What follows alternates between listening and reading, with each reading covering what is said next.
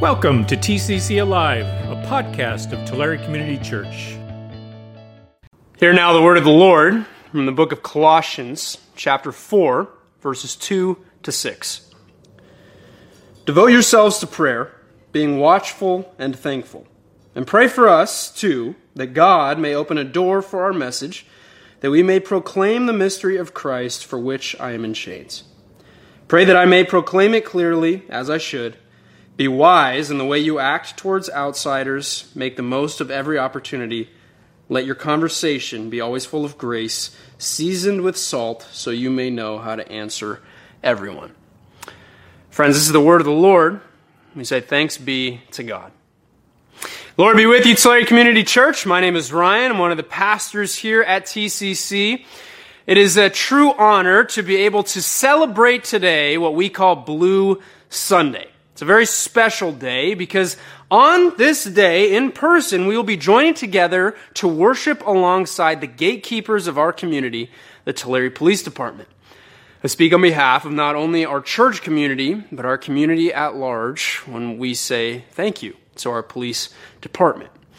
We are so indebted to their service. We are so indebted to their sacrifice. It has not been an easy couple years, and I cannot imagine how trying it has been for so many. And we're here to tell them and anybody listening that their labor is not in vain. We owe a debt of gratitude to each and every one of those who keeps our community safe. If you are listening to this and you serve within our community, within our police department, thank you. Earlier, we had an opportunity to hear from the book of Colossians. I don't want to take too much time today. It's a short passage, but the passage's message is clear. Prayer is essential, so stay vigilant. Prayer is essential, so stay vigilant. And we'll get to what that actually means in a minute. First, I want to talk about something that is going to get everyone who has to listen to me every week or on a regular basis to roll their eyes and say sarcastically, "Oh, really?" But all of you who are listening to this for the very first time get to hear it for the first time, so I don't care. I ran track at the greatest university on planet Earth. I loved being an athlete. I loved also studying what athletes do. I love studying how the really successful ones carried themselves, how they composed themselves. Maybe you can relate to this, right? It's not just the technique and the form, but it's the pre-competition rituals, those really cool choreographed handshakes where they do all kinds of stuff. You know what I'm talking about. I wanted into that club, you know what I mean? And so I won't ever forget, during one meet against Michigan State, which is a school that no one likes, I'm slated to run the 400 meters. My nerves are racing. I hadn't been able to keep any food down for 36 hours. Palms are sweaty, knees weak, arms are heavy. And I do my routine. I get in the blocks, I kick back, I make sure my feet are set. And then, completely out of nowhere, I cross myself. Now, I'm 18 at this point, and I had probably been to church maybe 10 times in my entire life. I hadn't the slightest idea what I was doing. I wasn't a Christian. I didn't grow up doing that. No one had ever taught me what I was even supposed to be doing or why. No clue whatsoever. And I could stand here in front of a bunch of folks who detect lies for a living. This is Blue Sunday. And do just that and say that it was a prophetic moment and the Holy Spirit was telling me I was going to be a pastor, blah, blah, blah. But the reality is that it just looked sweet when Usain Bolt did it, and things obviously worked out for him, so I figured, why not give it a try? In the moment, obviously, it seemed like a good thing to do. Maybe you can relate. Maybe you hang a cross on a rear view mirror of your car. A lot of us will say something like, "God bless you," to someone who's asking for change. We get a Bible verse tattoo without really knowing what the context is or even really what it means. Speaking for a friend there, of course. Someone says grace at Thanksgiving, or a pastor prays at a funeral, and we bow our heads in reverence. Now, is any of this bad? Well, no, not at all. There are far worse things to hang on our rear view mirrors, I can imagine. There are certainly far worse tattoos to adorn our bodies with. Far worse things to say to someone who is simply asking for change. We do these things because they seem like good things to do. And so I wonder, where does something like prayer fall into all of this? No matter what you believe about God or eternity or the Christian faith or any sort of religion, it's a cold, hard fact that most people in America pray.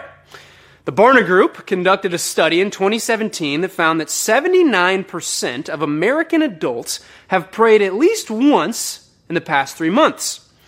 One study even found that nearly 30% of atheists admitted they prayed sometimes.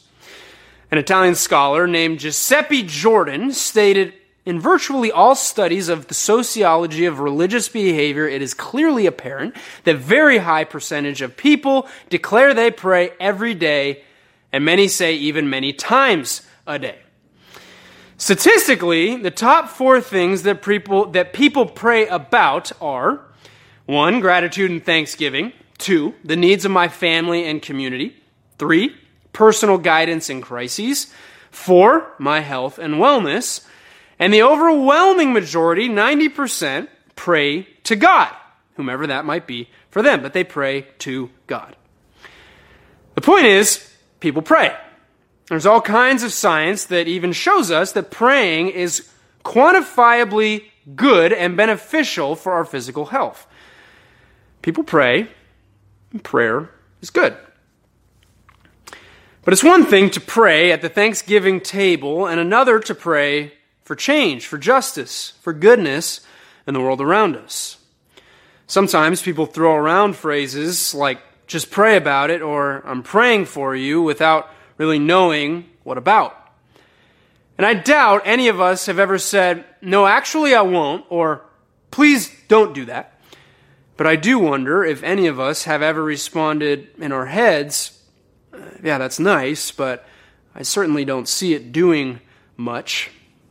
In a world where evil exists, where bad and selfish intentions seem to come out on top a lot more than they should, it's understandable to ask, well, why pray at all? It's Blue Sunday, and if you're a police officer and you're watching this, you likely see more evil in a month than the majority of the rest of us will see in a lifetime. And if you're a police officer, or even if you're not, and you've asked this question, let me tell you that you are not alone. It's a valid question. It's a fair question. It's a hard question, a good question. I know you said it was essential, Mr. Preacher Guy, but if so many people pray and there's still so much pain, so much brokenness, what's the point? How has prayer ever moved the needle 1 inch? Our passage of Scripture has an answer for us, but I need you to stick with me because it might catch all of us a little off guard. The t-shirts that we've got for you this year have the Greek word gregoreo on them. That word means vigilant, alert, or awake. It comes to us from the book of Colossians, this particular reference. And the book of Colossians is found in the New Testament. It's a letter written by the Apostle Paul to the Christian church in the city of Colossae. Paul is writing this letter, ironically for today, from prison. In fact, along with a few other letters in the New Testament, all of which are known as the epistles, though not all of the epistles constitute this small group, the book of Colossians is known as one of the prison letters. And we'll get to why he's in prison in a minute. But he's writing this letter to encourage the Christians in this city. They haven't screwed up in some major way. They're not out of bounds theologically or doctrinally.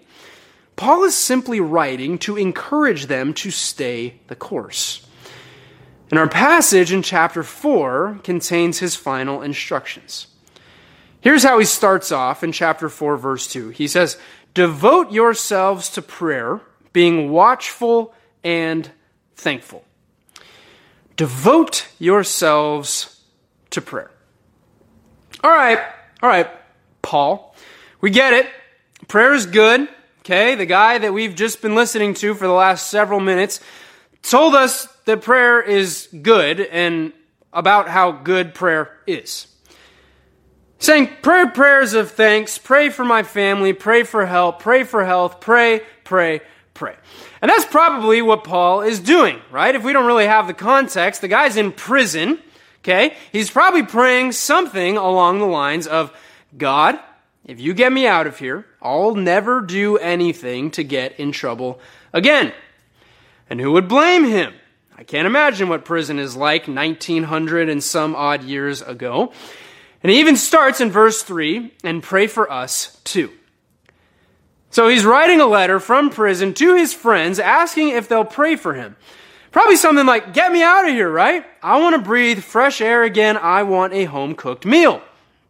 Let's finish verse 3 to see what he says. He says, and pray for us too, that God may open a door for our message, so that we may proclaim the mystery of Christ, for which I am in chains. So, he's in chains, he's in prison, potentially facing torture or even death for sharing the gospel, for sharing the Christian faith.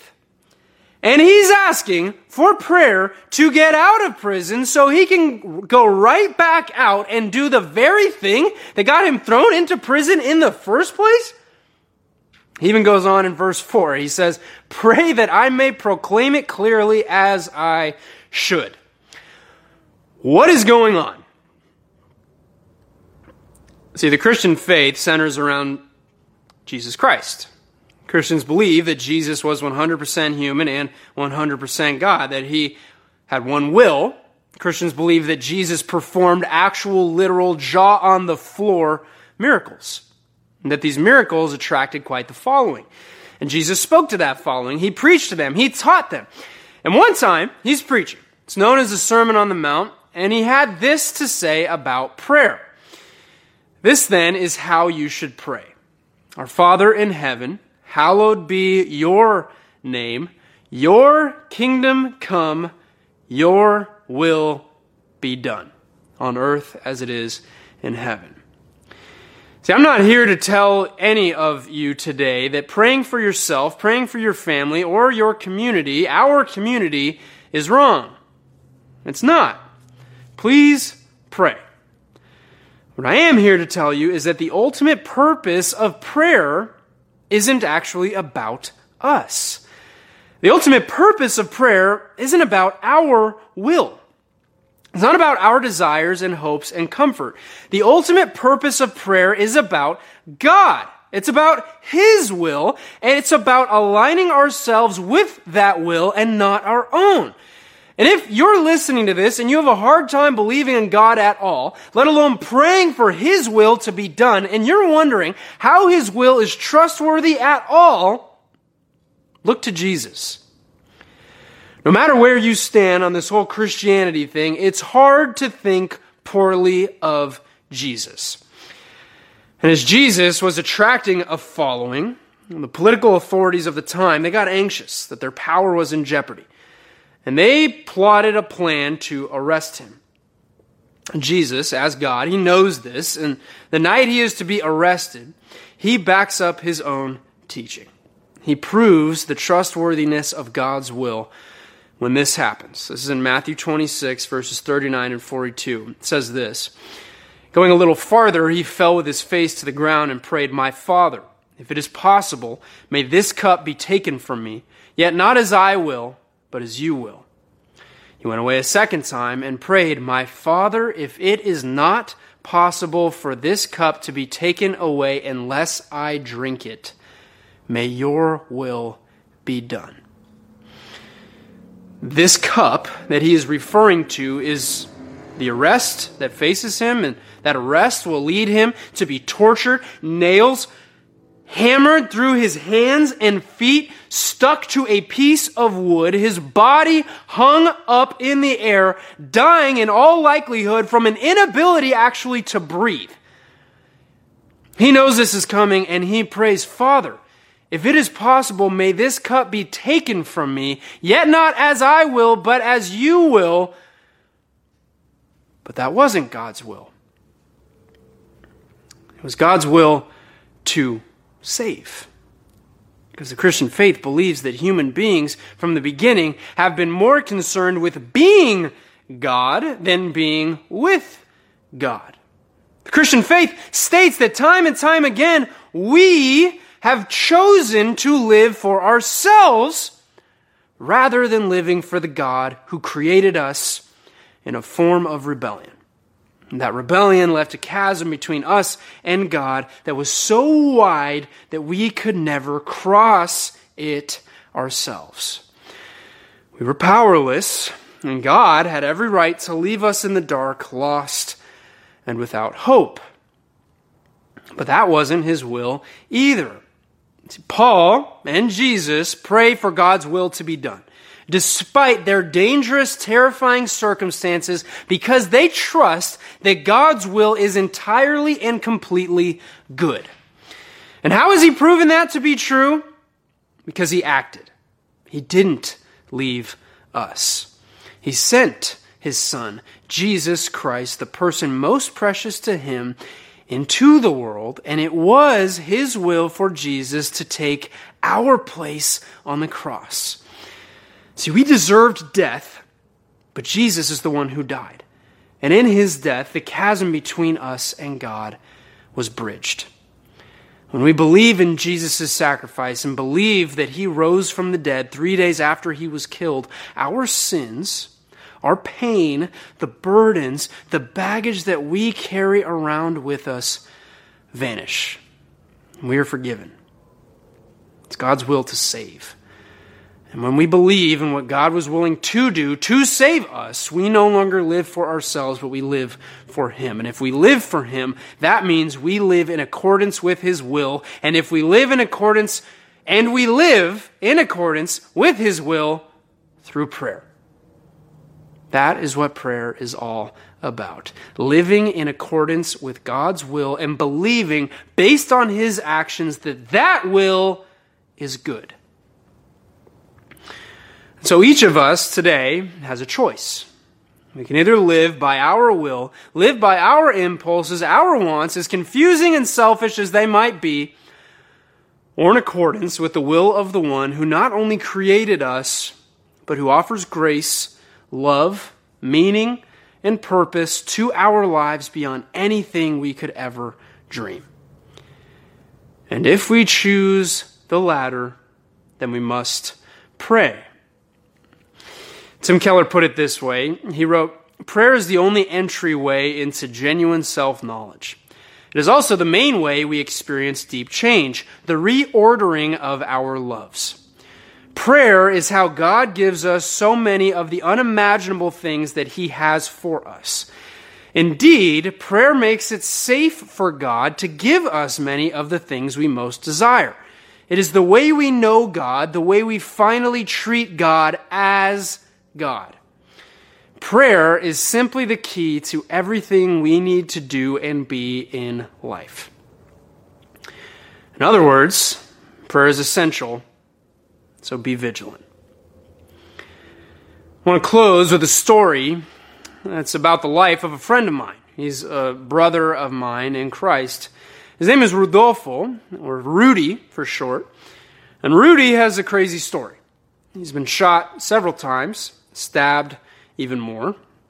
At one point in his life, he was living under a fake name on the run in Mexico. And at one point in his life, he found himself walking into a prison cell, which he learned he would be sharing with a rival gang member. And as he tells it, he knew that by the morning, only one of them would be alive. And then out of nowhere, he gets on his knees and he prays. And he doesn't pray that he'll be the one who survives, that he'll get out of prison, that he'll make it through the night. He prayed that he would live his life no longer for himself, but for the one who was willing to sacrifice what was most precious to him to make all things right. This is Rudy in this photo. He's in the middle. I'm not too hard to find. Today, Rudy is an ordained church planter ministering to his home community of Linwood in south central Los Angeles. He's a chaplain to the Dodgers. He prays to open up city council meetings, and he works endlessly to demonstrate the love of Jesus to his community. And it began with a prayer. Your kingdom come, your will be done.